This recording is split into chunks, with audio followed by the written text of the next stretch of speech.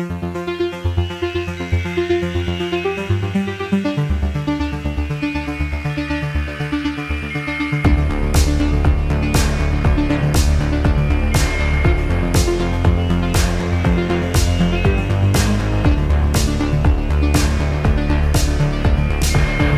everybody, welcome back to another episode of Every Horror Movie on Netflix. I'm Patrick, back again this week with Chris. Hello. And Steven. Hi. How are you guys doing? What have you been up to lately to keep yourselves entertained during pandemic times? Well, we were just talking. Is there still a pandemic? Because it seems like everyone just got bored and decided it's over. But that's a question above my pay grade. I've done some horror shit. Outbreak 2 territory now. I've done some horror shit. I have recently been watching What We Do in the Shadows Season 2, which is absolutely delightful. I think, Patrick, You've been going through Season 1, or did you watch all of it? I did watch all of Season 1, and it was quite delightful. It's been a while since I've watched the What We Do in the Shadows movie, and so I kind of have forgotten much of the context for all this, but yeah, it doesn't matter in a very dry way. Season 1 totally eclipses the movie, and Season 2 eclipses both the movie and the first season of the show. It is absolutely delightful and hilarious. I'm Team Guillermo. Do you remember Guillermo from Season 1? Oh, of course I remember Guillermo. Yeah, Guillermo he's got a strong dramatic arc in Season 2. You know, he's questioning not only his sexuality, but also his relationship toward his vampire host. Guillermo, I guess we should clarify, is the young familiar who's coming up under the tutelage of these insufferably vain, stupid vampires who are the protagonists of the show, and is certainly the only actually likable character on the show. So I'm glad to hear that he's getting more to do this season. Well, and I will say the other characters become more likable as the second season drags on, which I think is what makes it so great. And I learned today it's been renewed for a third season, which I'm absolutely jazzed about. Yeah, I feel like that show has all of a sudden caught fire in the last few months. Everybody's talking about it, and I don't know why it all of a sudden caught on with everybody. Probably just because the second season was coming up, but I feel like it's all of a sudden getting recognized, and I'm glad to see that because it's fun. It's a good show. Very weird show. And also, I've made a lot of impulse buys because I'm just stuck inside of my computer all day. I bought a couple of Critters Shout Factory posters a few days ago, and also, if you're listening right now, it's over, and I'm sorry for that, but the Vinegar Syndrome Halfway to Black Friday sale is going on right now. So, Patrick, Chris, get on that. If you don't know, Vinegar Syndrome is a Blu-ray label that does really pristine, beautiful, beyond Criterion level restorations of cult, horror, sci-fi, and porno movies. I'm looking at their catalog right now. Classic titles such as Blood Games, The Immortalizer, Psychic Killer, Drug Stories, I Like to Watch, and L.A. Wars. Yeah, those are some of their new announcements for this Halfway to Black Friday sale, which is a big deal. Unfortunately, I didn't recognize any of those titles, which I was sort of disappointed by, but they put out Liquid Sky, one of my favorite movies that was trapped on, I literally, through the Monroe County Library system, I got a DVD of a bootleg of Liquid Sky years ago, but they finally restored it to its glory. And so this week, my impulse buy, because of this sale, was I rounded it out with 2 Rudy Ray Moore movies. Nice.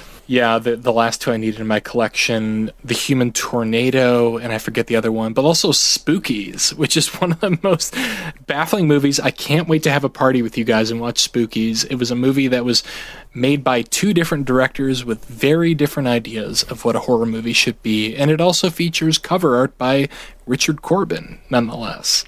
Nice.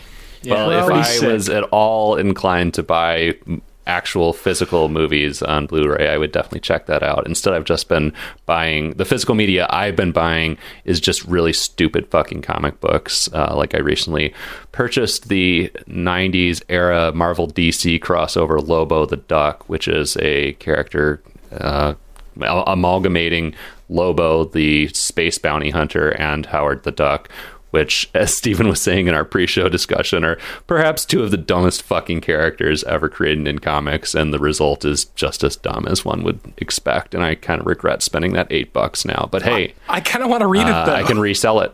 Oh, you want it? I'll sell it to you for $5. I'm not going to pay for it. It's a discount. I bought it for $8. Well, listen, we're not going to get into stupid impulse buys because I made the granddaddy of them all so bad I can't even talk about it on this show. Oh, God, if only the fans could know, Chris. Maybe someday they'll know, but not now. Wait, you're really not going to divulge what you're talking about? No, I'm not going to. Maybe another time. When we have a Patreon, we can put that content up there. Well, listening audience, rest assured, it's a doozy. And if you ever find out, it's going to be worth the wait. I was screaming, you'll be screaming. Anyway, but I've been just living vicariously through Patrick in terms of horror stuff because Patrick and Allison with Hawaii have been rewatching X-Files and replaying Heavy Rain, two of my favorite things in the whole world. Oh, dude, yeah, we finished Heavy Rain last night. and you only ended up with the second worst ending instead of the worst ending. Yeah, I mean, as longtime listeners will remember in our discussion of Heavy Rain from the 2018 year in review episode, I think Heavy Rain I selected as my favorite horror discovery or something of the year. And Chris, didn't you also select it as your favorite horror discovery of 2018 or something? Yeah, I don't know which of us picked it, but yeah, we were giving it some love. It's a video game. We're talking about video game. It's a video game. It's noir. There's definitely some horror elements to it. It's very choose your own adventure. There are 16 different endings to it. And the first time I played it, I just got an absolutely horrifying ending where the worst possible thing happened to everybody except the villain. And the second playthrough, Allison played most of it, and then it freaked her out. It was too much. It was too much stress. So she was like, "I want to see what happens, but I can't take the stress of playing it." So I played the rest of it. It was still highly stressful for both of us. Fuck, I had forgotten. And then I ended up with the second worst ending. And so now I feel comfortable saying, fuck Heavy Rain. No one should play it. No, it doesn't sound like that. a game to me, but this brings me back to something I didn't mention on the cast a few weeks ago. It's a playable movie. It's an interactive movie, I would describe it as. How does it compare to Bandersnatch? Have you watched or played Bandersnatch, Patrick? Oh, I mean, it is much more game-like than Bandersnatch, and also much better than Bandersnatch. I loved Bandersnatch. I might be you gotta play Heavy Rain, Steven. It's inevitable. You're gonna play Heavy Rain. I might be in the minority, but the meta element of that, when you think it's over, it's not over, and you have to keep replaying different choices. It was really fun for me, and I also just love the '80s aesthetic and the Tangerine Dream soundtrack. If you choose that path. Pretty fun shit and pretty fucking horrifying too.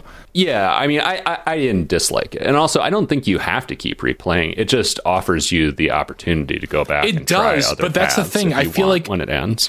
It was kind of critically panned, but I feel like if you keep replaying, it rewards you for doing so. So, if you're going to watch Bandersnatch or play it, whatever the fuck, go the extra mile, and it will reward you.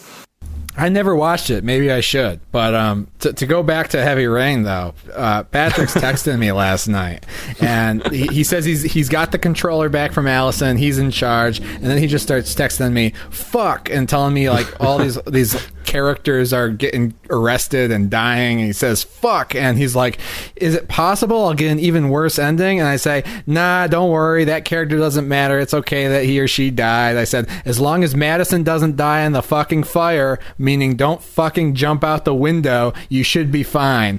And then the next spoilers. That was at 12:03 a.m. At 12:50 a.m. I get a text that says, "Fuck! I jumped out the fucking window." And it was all downhill from there. Does anybody have a copy they can lend me? Because I feel like at this point, I do. Okay. Yeah. Yeah, I have it for PS4, so I don't want the fucking thing in my house anymore. I'm never playing it again because God knows I'll probably only get the third worst ending next time. Give it to me because I've been hearing hot takes about this game for 7 years or however the fuck, however long it's been out. I feel like I should just play it to have an opinion at this point. Oh yeah, you won't be sorry. You won't be sorry. It did make me want to create a film adaptation of Heavy Rain, except very campy and in the style of Clue, where there are actual different endings I love at the end of the movie. Yeah, I want to do that now. I want to make the Heavy Rain fan film, which is an incredibly ambitious undertaking that I absolutely will never do. Well, what the hell did we watch for the show this week, Patrick? Yeah, you chose this so one. As I was saying, I mean, I don't really buy horror movies or anything else on physical media. I only watch horror movies on the sole, undisputed, authoritative source of horror movies online, Netflix, which, of course, we, as usual, return to this week for my pick, the 1999 Thai film, Nong Nok. Would anybody care to kind of just set up the basic premise of Nong Nok as we jump into it here? Yeah, so this is a Thai film, and it's based on what apparently is the most popular Thai ghost story about a pregnant woman whose husband goes off to war, and I mean, I don't think it's spoilers. It's not spoilers. We're not going to be able to talk about it without giving away the premise. No, it's not. Even though the premise is shocking. Yeah, so she dies in childbirth and waits for her lover to come back from war. And chaos ensues As a ghost. when he does. As a ghost, of course, yeah. With the ghost baby. And a ghost baby, something we've not seen in our journey so far, I think. Yeah, and the fascinating thing about this, well, one of a number of things that are kind of fascinating to me about this movie is, as you said, Stephen, this is apparently just a really popular and well-known story in Thailand. And this is, I forget the number, but this is one of many film adaptations of this story. Like, if you look it up, there are probably at least 10 film versions of this story that have been done. It is, and this movie was, at the time, an unheralded blockbuster. Just like blew ticket sales off the charts. But recently, and I mean, I don't think this will reflect my review at all, but I think in 2013, there was a version of this story told from the man's perspective that made even more money. Huh. Well, and we should clarify, I mean, a blockbuster in Thailand specifically. So, like, if you haven't heard of this film before, it wasn't necessarily a blockbuster here. It was the first Thai film to earn 100 million baht, which is the Thai unit of currency at the box office, and went on to earn more than 150 million baht. So, yeah, just certainly destroying Thai box office records. And tickets were 100 baht, just to put this in perspective, but still like an unparalleled success. And I think it was one of the first Thai movies in decades to actually do an international tour, and it gained a lot of critical acclaim across the globe, really. Yeah.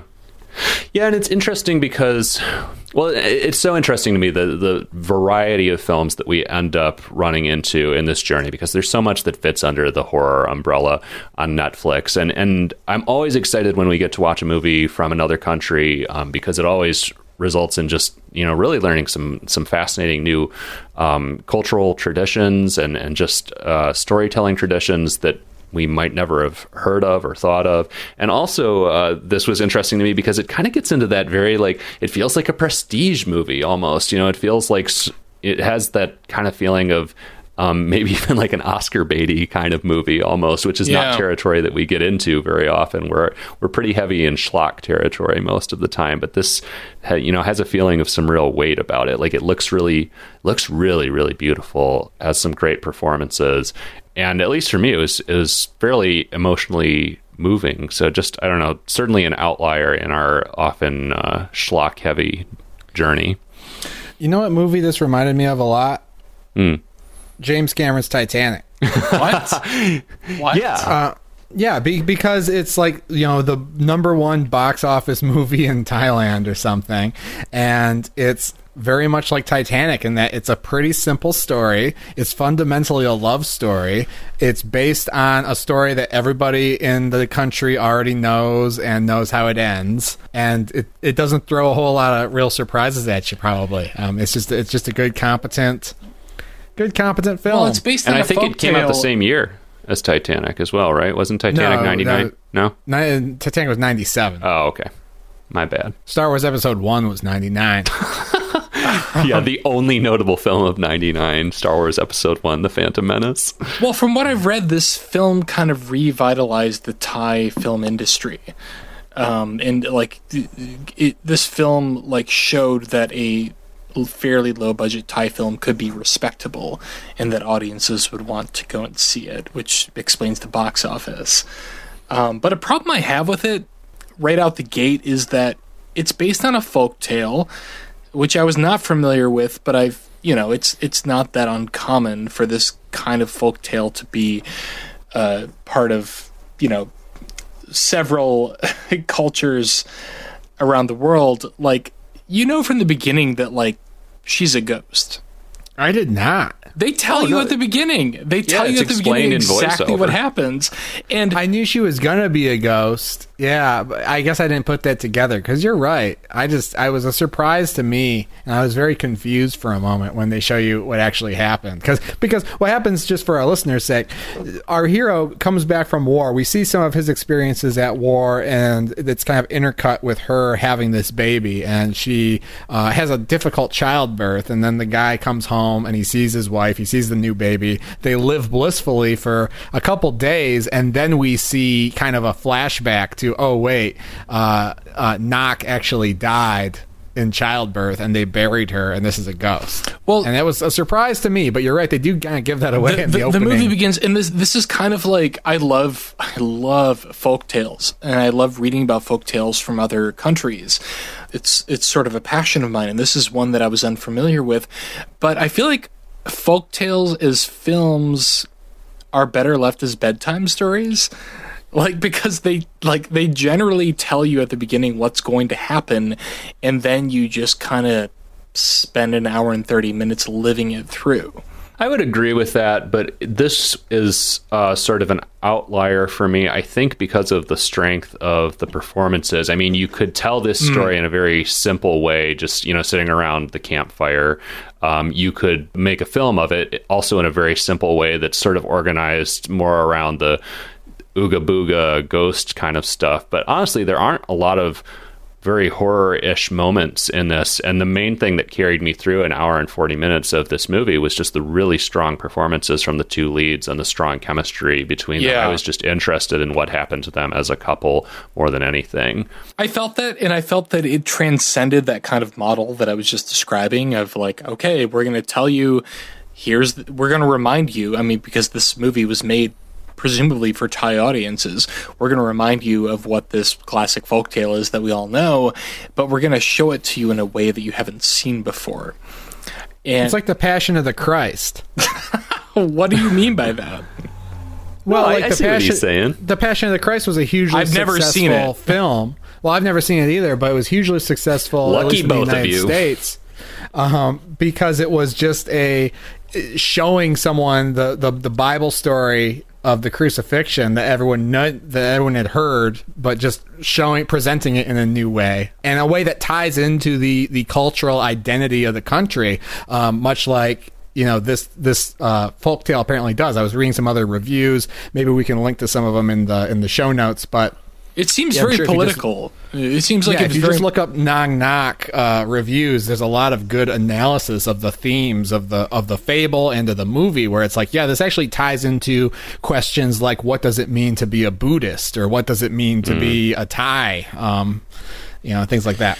Yeah, I totally see that, and I find that kind of fascinating. I don't know if that would really, if reading more about that would change my perception of the film going through it again. But that said, this was a really surprisingly well-made movie for me. I've not seen a lot of Thai cinema. I can't say I've seen any. I may have and have not realized it. But this is a really beautiful, kind of lush, pastoral sort of film that, even given my sort of apprehension about laying out the ghost story element right out the gate, I was pretty entranced by this thing. Yeah, our protagonists live in kind of a hut on a river, and I was just fascinated by that setting. I think this takes place in the 1840s or something like that. Yeah. Which it's hard to it's easy to miss that. So you gotta remind yourself that this is a period piece. Yeah, people in Thailand by and large are not living in little riverside huts in the year 2020, but the date marks are it's using like the Buddhist calendar or something, like the lunar calendar or whatever it is. So it's like, you know, the date comes up on the screen, and then there's this huge subtitle that's like, you know, the fourth season of the eighth rotation of the lunar something in the year 2150 or something. And I'm paraphrasing, obviously, but yeah, I kind of love that about this, because like it feels like a period piece. I mean, the details are set up, but it also, for some reason, felt very current to me. Yeah, it feels very authentic. I mean, for a film that was made in '99, it's a very, it just felt like a very real and very lived in reconstruction of life at that time in Thailand. And obviously, I have no perspective for what life was actually like at that time in Thailand, but it had the feeling of authenticity to it. You know, it didn't feel like some big fake Hollywood production. It felt like real people living in a real setting. And it felt like low budget in a way that felt big for me. Like this is clear, like not a lot of money was put into this movie, but like every single shot just oozed with authenticity. It's got big El Mariachi energy. Oh God. No, it's Wait, not what's El Mariachi? The Robert Rodriguez movie. Oh God. Yeah, I was, you know, the scene that comes to mind for me when you mention that is the couple of war scenes when Mak, right? Mak is the husband. Mm-hmm. Yep. Because it's Mak and Nak, and so I mix them up a little bit. And they don't let you forget that. Yeah, they say each other's names quite a bit. Another thing it has in common with James Cameron's Titanic. But yes, exactly. You know what? I bet I would be shocked if the people who made this movie didn't see Titanic and say, I bet we could do that. You might be right, and that's fine. That's fine, because this is a fine film. But yeah, the couple of war scenes are genuinely horrifying. And again, I assume a pretty small budget, but they make good use of extras and potentially, I don't know, some of those like corpses strewn around the battlefield that we get close-ups of. I think they just put makeup on people who are like amputees in real life, because there are some blown off like legs and arms where I was like, wow, that looks very real. There's some Jodorowsky El Topo kind of shit going on here, where you have like people who are actually physically mangled playing as though they've been in a war scene. Yeah. It's a disturbing scene. And as you said, you know, I think it makes good use of what was probably a fairly small budget. Yeah, so, but like, yeah, the war stuff, it also makes you kind of feel like the movie's going in one direction, and that it doesn't quite. Like, it kind of felt a little bit like The Deer Hunter or something, or like a Jacob's Ladder, which I haven't seen Jacob's Ladder, but like the idea that like maybe Mock's predicament was that he was going to come home to his family, but like be haunted by the war for the rest of the movie. And we get a little bit of that, but that's the least of his worries, actually. So, yeah, I mean, we have that early voiceover, as we were talking about, that does set up the fact that Nak is undead. But I was kind of wondering for a minute if Mak was also a ghost as well, or was going to be a ghost, because he sustained some pretty serious wounds. And I was kind of puzzling. I never had any doubt about that, but that's really interesting. I kind of wish I had had that kind of read on this movie, because, again, the intro, the monologue at the beginning, sort of tells you everything you need to know. And I didn't really feel any suspense regarding the situation between him and his wife. I assumed he lives, he comes back, she's a ghost. They tell you everything at the beginning, and I never felt a moment where I questioned that. Yeah, you know, I thought that voiceover was weird. I guess I'll tip my hand here. Well, I mean, we kind of all are. I think it's clear that we all seem to have enjoyed this movie. But, you know, this was pretty close to... I don't really have too many complaints with this movie, other than I would just like to pull that voiceover from early in the movie. I would too. Because to me, it really undercut what was otherwise presented and played very much as a twist that she's dead about, you know, maybe a half hour into the movie or 45 minutes in, that's revealed. And it seems strange that you drop that voiceover in early. And again, you know, this is coming very much from an American perspective, where I'm sure the Thai audience that this was intended for go into this already knowing the entire story anyways. So, you know, they didn't have the same experience, but at least from my perspective, pull that voiceover out and you fix pretty much the only quasi problem with the movie in my mind. Well, I agree with that. And I also think that, like, okay, this movie while it did have a lot of international success, apparently, it feels like it was very much made for its home audience, which makes me wonder why that initial scene was included, because the intended audience knows that story. It's like, from everything I've read, the most famous Thai folk story. Yeah, well, it could just be, the way that movies are made in Thailand. It could just be a convention. Or it could just be, like, I'm thinking of Lawrence of Arabia or something, where it's like it's taking a story that kind of presumes people have some familiarity with, but it starts with, like, a couple of guys being like, hey, did you know Lawrence of Arabia? Oh, yes. Didn't he do this? And then then they show you. Yeah. I don't know. Well, for the listening audience, I think those who haven't seen the movie may at this point be asking, okay, so how is this horror? So let's talk about the couple of truly horrifying scenes. I mean, I also love this movie. There because are more than a couple.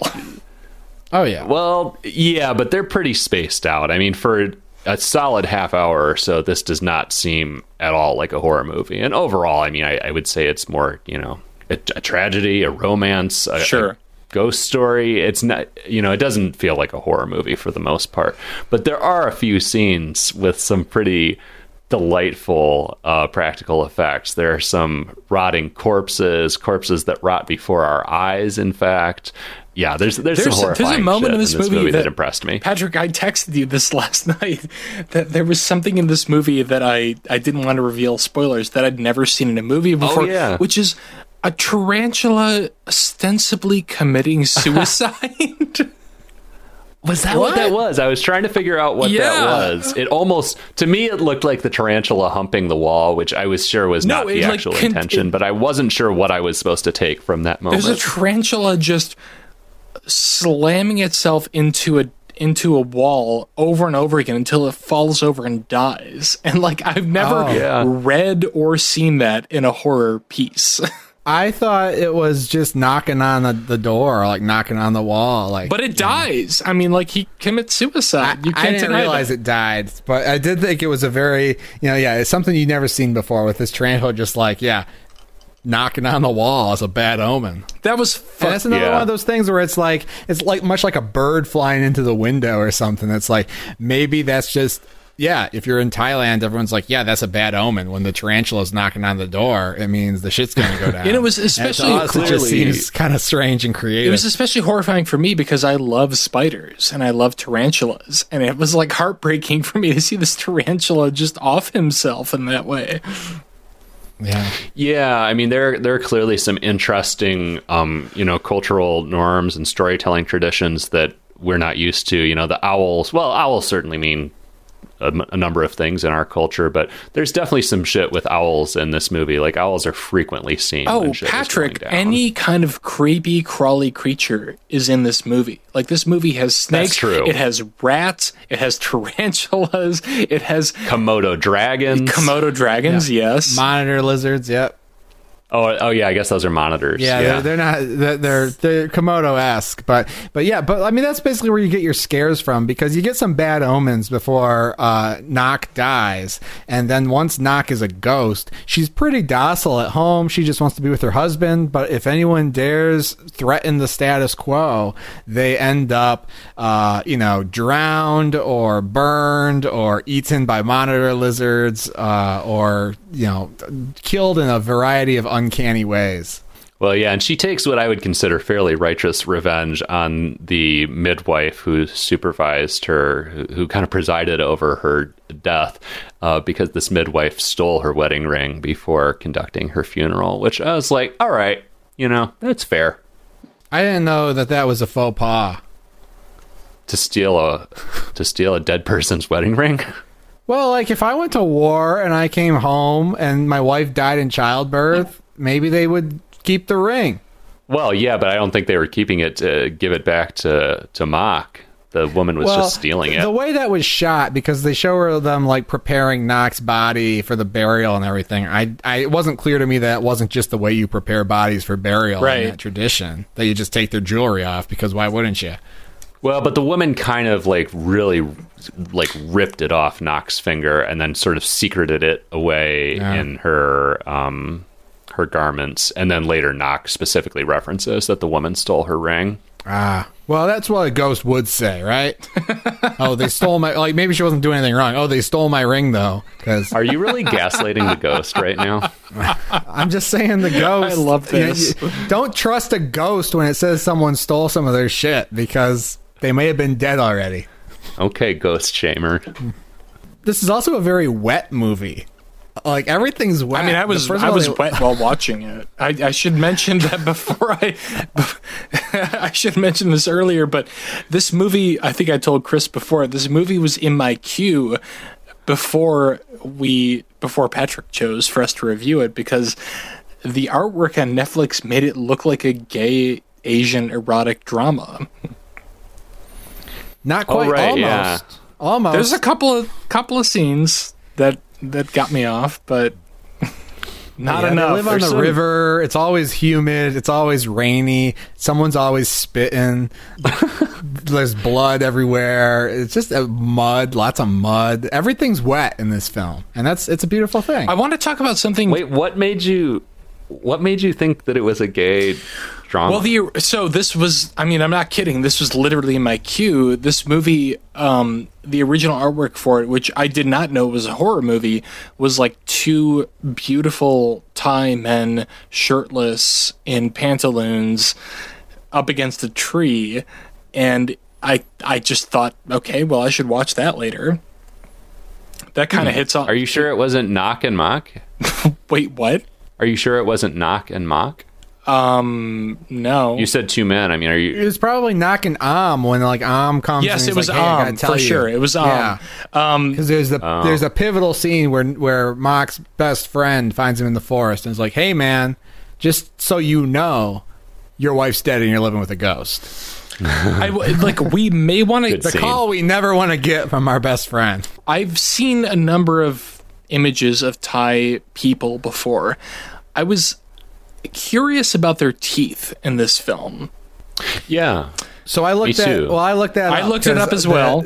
Yeah, they're eating the beetle leaf or whatever. Betel, beetle. I don't know what it's called. I think it's betel. It's like it seems to be almost kind of like a narcotic that comes from nature, and that is apparently very prevalent in Thai culture.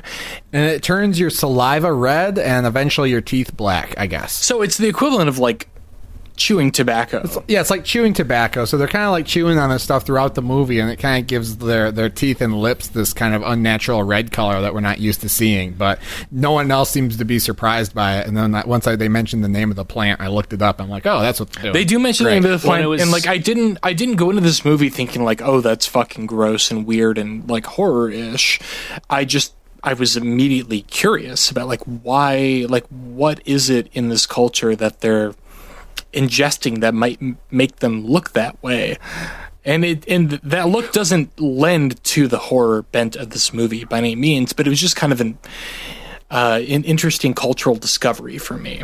Well, and it was interesting because the first time I noticed that, and I'm surprised I didn't notice it earlier in the movie, I guess, was when Mock returned from war, and because it looked almost like his mouth was bloody at first, I thought I was supposed to take something away from that, and that also kind of contributed to my kind of period where I thought that maybe he was a ghost too. I thought that maybe that was communicating something about whether they were ghosts or not, I guess. And then I finally it dawned on me that basically everyone looked that way, and I'm not sure why it took me that long to realize that, but it did.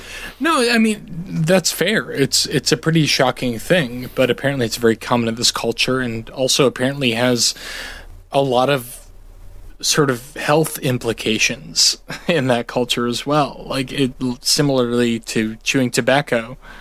All right, well, I think we've about covered all the ground that we can cover with Nong Knock before going down into the spoiler room, so I think we should head in that direction. But before we do, just a quick reminder to you all that we have awesome merch out at Every Horror Movie on Netflix.com. Click on the merch store link out there to check out our t-shirts and other things that you can get with Every Horror Movie on Netflix, art on them. Your friends will love you. They'll think you're super cool, and they'll want to listen to this podcast. And you will tell them, listen to it. which we always ask of you, share the podcast with your friends, review us on your podcast provider of choice, because we love to see it. We love the feedback, and it helps people to find the show. We are at AmonCast, EHMONcast, on all your social media networks. So check us out there as well if you haven't already. So with all that business out of the way, I guess we should review the damn movie. Steven, would you like to go first? Yeah, I would give this a Q it. I think it's a really fascinating film. I can't say I've ever seen a Thai film before, let alone a horror film. It kind of wears its heart on its sleeve very early, telling you exactly what's going to happen. But still, there's some gnarly shit in this. Like, I expected to kind of have as I've described before, a very sleepy experience with this movie. But every 10 or 15 minutes, there's some really gross creature stuff in it that kind of drew me back in, even though I knew what was going on. Absolutely. Yeah, there's just a couple of scenes I can think of that are like among the most horrifying horror scenes I can think of that just involve everyday people and creatures, snakes and rats and arachnids.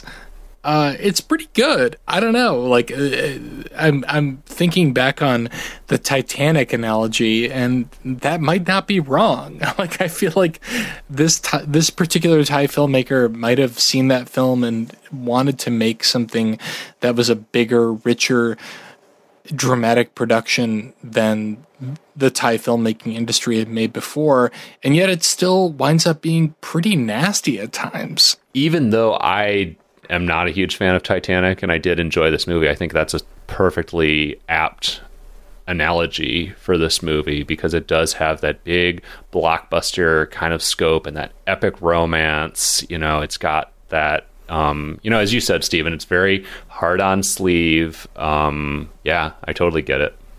And let's not forget that Titanic is largely an action movie.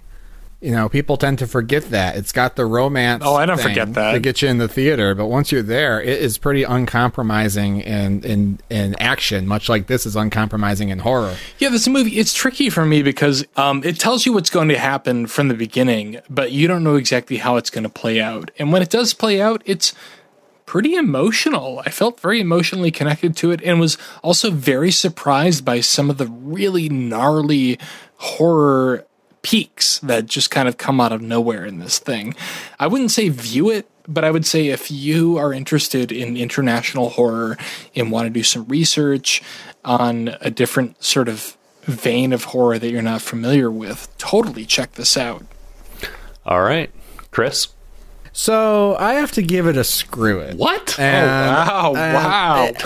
And listen, that sounds really severe, but that's just because of our rating scale and how screw it is a severe thing to say. I have nothing against this movie.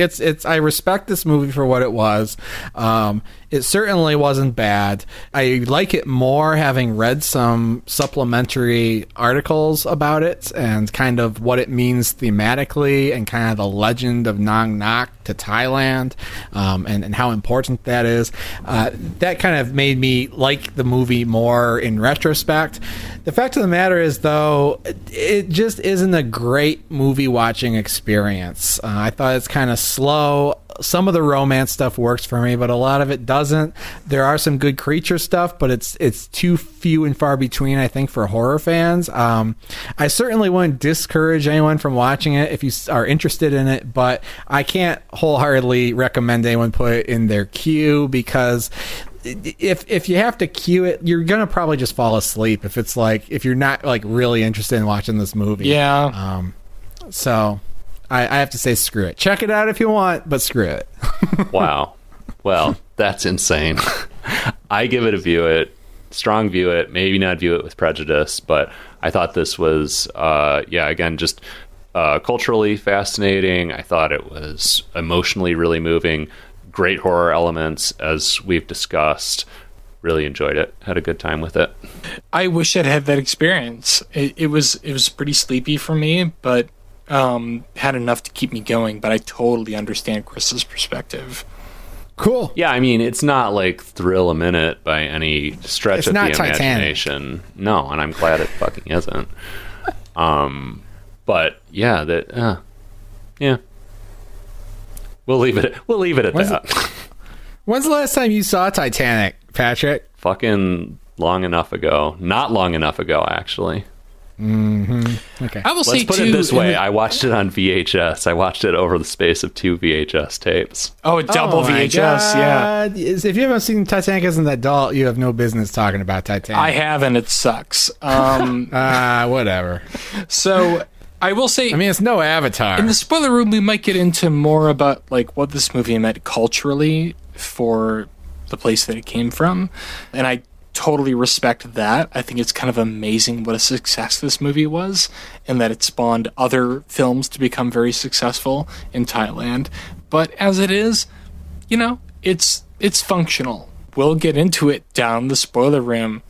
We're going to get down there to the basement with the rats. They're going to be biting our ankles. They're going to be floating. The dead rats are just going to be floating on the fucking water. Yeah, that's a fucking thing that happens in this movie. Jesus. All right. Oh, God.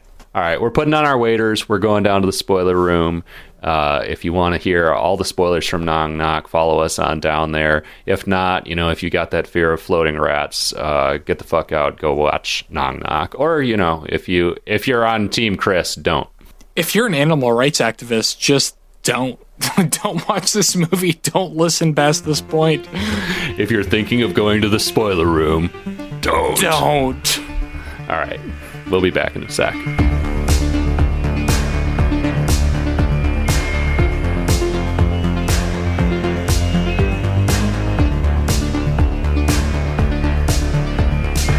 All right, we are back. We're down here in the spoiler room. We're wading through rats. It's disgusting, and we're going to get into all the spoilers from Nong Nok.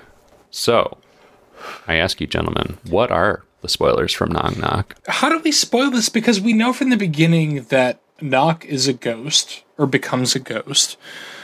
We know from the beginning that her husband goes off to war, and comes back eventually to find her as a ghost. This is a really hard movie to spoil, but yet a lot of weird shit happens once we get into what would presumably be called spoiler territory.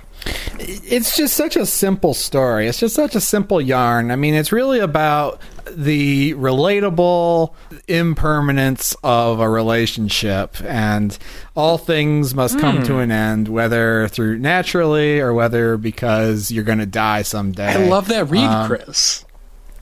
Yeah, I mean that's what's going on here, and that's actually where it ties into the Buddhist themes, because I don't know a lot about Buddhism. I know that you guys know more than I do, but the whole concept of impermanence and not having attachments to things, and that's really where we end up. Where basically, various people try to warn our guy Mok, and he's like, I don't want to hear that my wife's a ghost. You're crazy. And then Nok keeps killing people, and then eventually he decides to I don't know, he looks inward and can tell that Nok's a ghost, and he gets kind of freaked out, so he runs to his local monastery and he's like, help me. And they're like, yeah, well, we told you she was a damn ghost. Well, here, get in the prayer circle, we're gonna do our chants. And then Well, that's his best friend, right?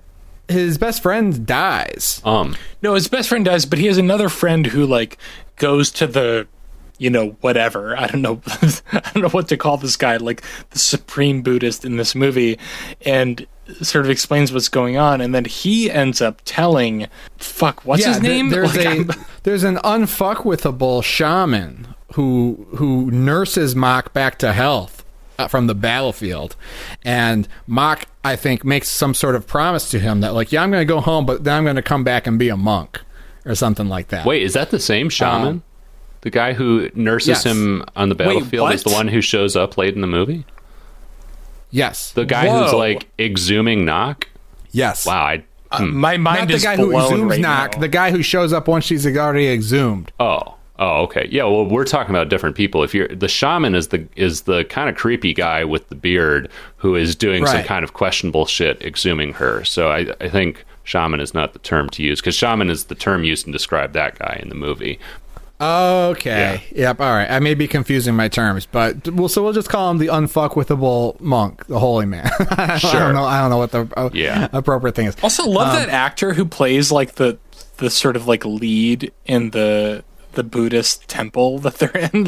He's just like so like he has no fucks to give. He's just he's a so little casual. cantankerous. He's like.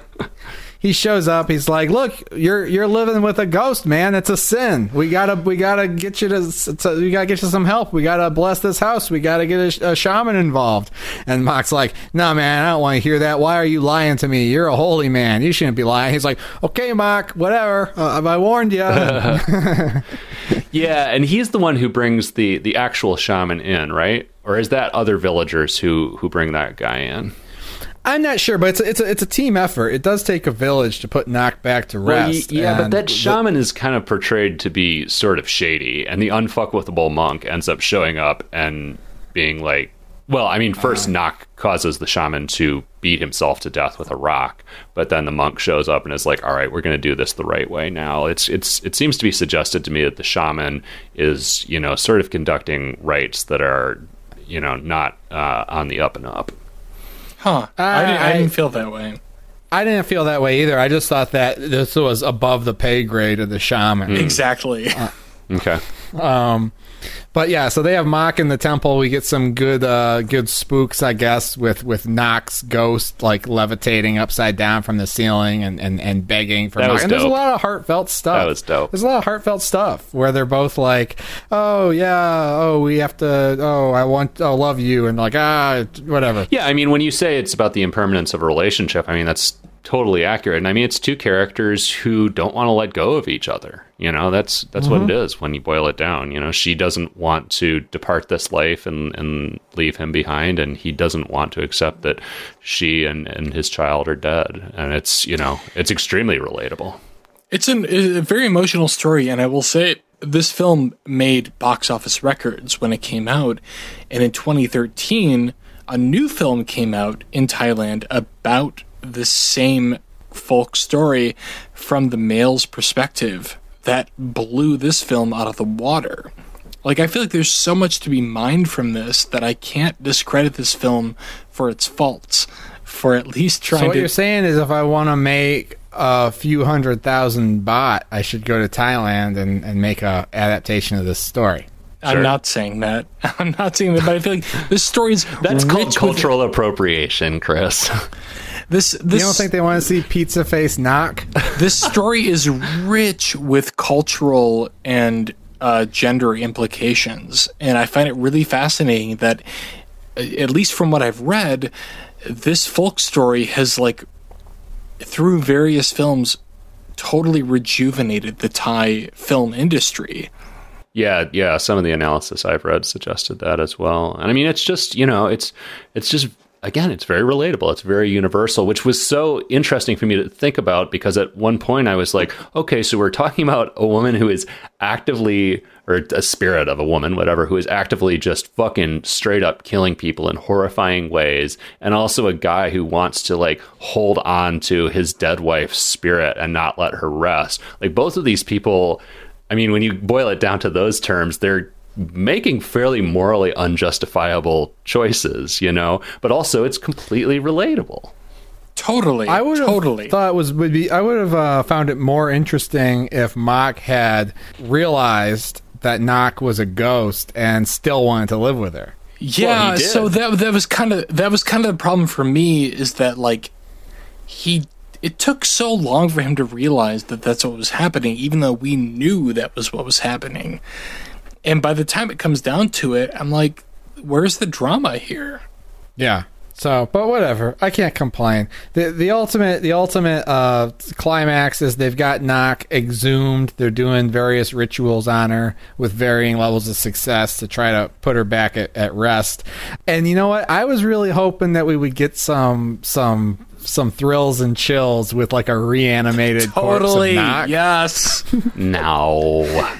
I was too, but like I appreciate how understated that whole bit was.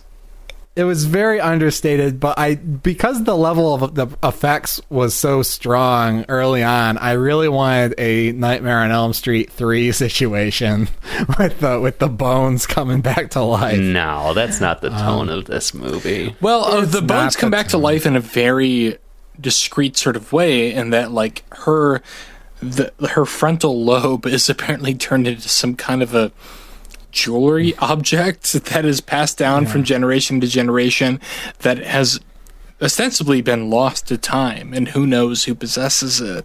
And That was an interesting little epilogue, but like, you know, ultimately we have the ghost of Knock reuniting with corpse Knock.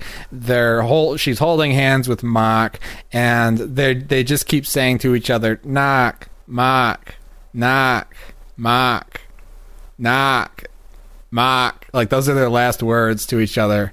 It and feels then so their real, hands- though. I was so upset in that moment. It was so emotional, and I like was they too. hold hands for so long, and like they don't want to, like, their last two fingers are still touching, and they don't want to let go. And I was just, I was there for it. I was very touched by that, but we also haven't talked about like the horrifying sequence where she delivers or doesn't deliver her baby. And there's ropes involved, and there's like, oh yeah, like 7 different people in the room. Like, that shit was fucking horrifying to me. Oh yeah, I mean, it's a very unsettling. I mean, it's a very unsettling thing that's happening to her. I mean, having childbirth and undergoing some form of, I guess, a C-section in the 1840s is horrifying enough under any circumstances, but it's certainly presented in a very horrifying way. Well, and the fact that like everyone involved is in the community, and they know, like, for our protagonist, that like that didn't go well. And like so few people are willing to confront him and tell him that his wife is a fucking ghost and his baby is a ghost. Like, I love that stuff. Yeah, man, it's good. Well, yeah. Then we get the little intern monk cutting the piece out of Knock's skull, and we get some exposition in the voiceover about how that relic was passed through hands and lost to time. And so when you ask what my big stupid impulse purchase was this week, Here we go. I might have a little piece of Knock. That really is a doozy. You did not falsely build that up.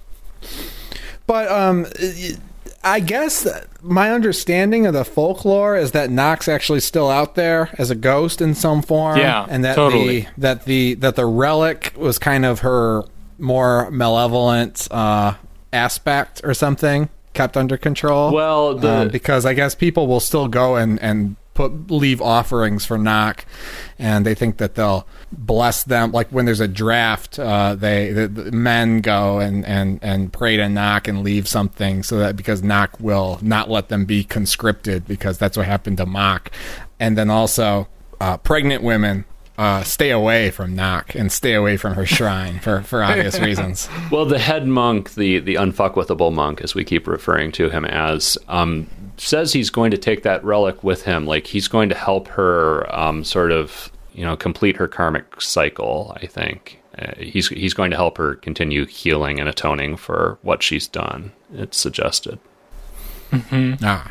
And then we get this very interesting shot of Mock now having become a monk, as he swore at the beginning of the film, paddling down the river, and I think he goes by his house, and there's a little moment, and you're like, what's going on here? Is he looking for her? Is she there? But I think it's just supposed to be a little more bittersweet and straightforward than that. I think it's just like, oh, yep, here I am, a monk. Oh, remember Knock? Yeah. Those were the days.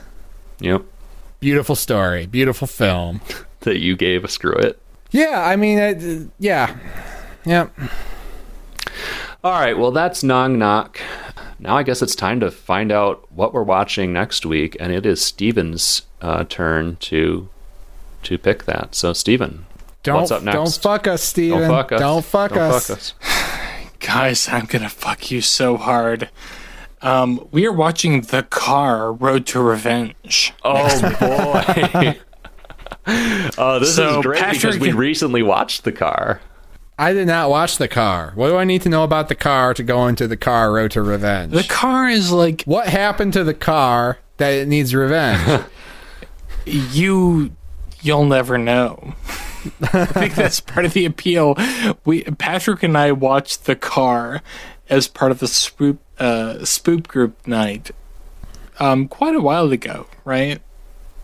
Yeah. Well, yeah. I guess we should clarify. I remember that's when our, you did that. That was a while ago. This our like recurring spooky movie night with friends that Chris never comes to because he hates us. That's the backstory on Spoop Yep. Group. And for those who are like, "What's Spoop Group?" Yeah, so this is a movie from the late 70s about a really awesome car that happens to be the crux of all evil. And somehow some low budget film company has made a sequel to it. And I'm here for it. Like, I love that you just like slipped into like full 8-year-old mode. You're like, it's a movie about a really awesome car. That's how I feel, though. Like, I love The Car. I love the movie The Car. I love the car in the car. And I want to see that car do some insane What do I shit. need to know about this car? I feel like I'm underprepared. Chris, for this movie. I have Bill's Blu-ray, and I will... I don't want to watch it. Just tell me. Okay. You remember Christine? We know Christine. Yeah, a I great remember film, Christine. a great American film. Imagine Perfect Christine, film. same concept, except with way less explanation for why the car is sentient and wants to kill things. Does the car have an owner? No. No, it's just a fucking car that kills people for no It's reason. just like, oh, here comes a car. It's just a monster car. It's not like Yes. anyone's Yep. car. Amazing. All right. Can't wait for Car Road to Revenge. I'm so delighted. This is just like the epitome of the every horror movie on Netflix journey to me, that we're going from this like Thai sort of prestige-y drama to The Car Road to Revenge. It's great. I love it. Can't wait to watch it in I'm 2 thrilled. weeks. All right. Well, you know what to do. Go to everyhorrormovieonnetflix.com. Go to the merch store. Review us. Subscribe to the podcast. Follow us at AmonCast, EHMONcast on all your social networks. We love you, and we love it when you show us that love back. I think that's all we've got for this week. That's all I got. All right. Well, we'll see you in a couple weeks for The Car Road to Revenge. For Every Horror Movie on Netflix, I'm Patrick, I'm Chris. I'm Steven. and we will see you soon. Bye-bye.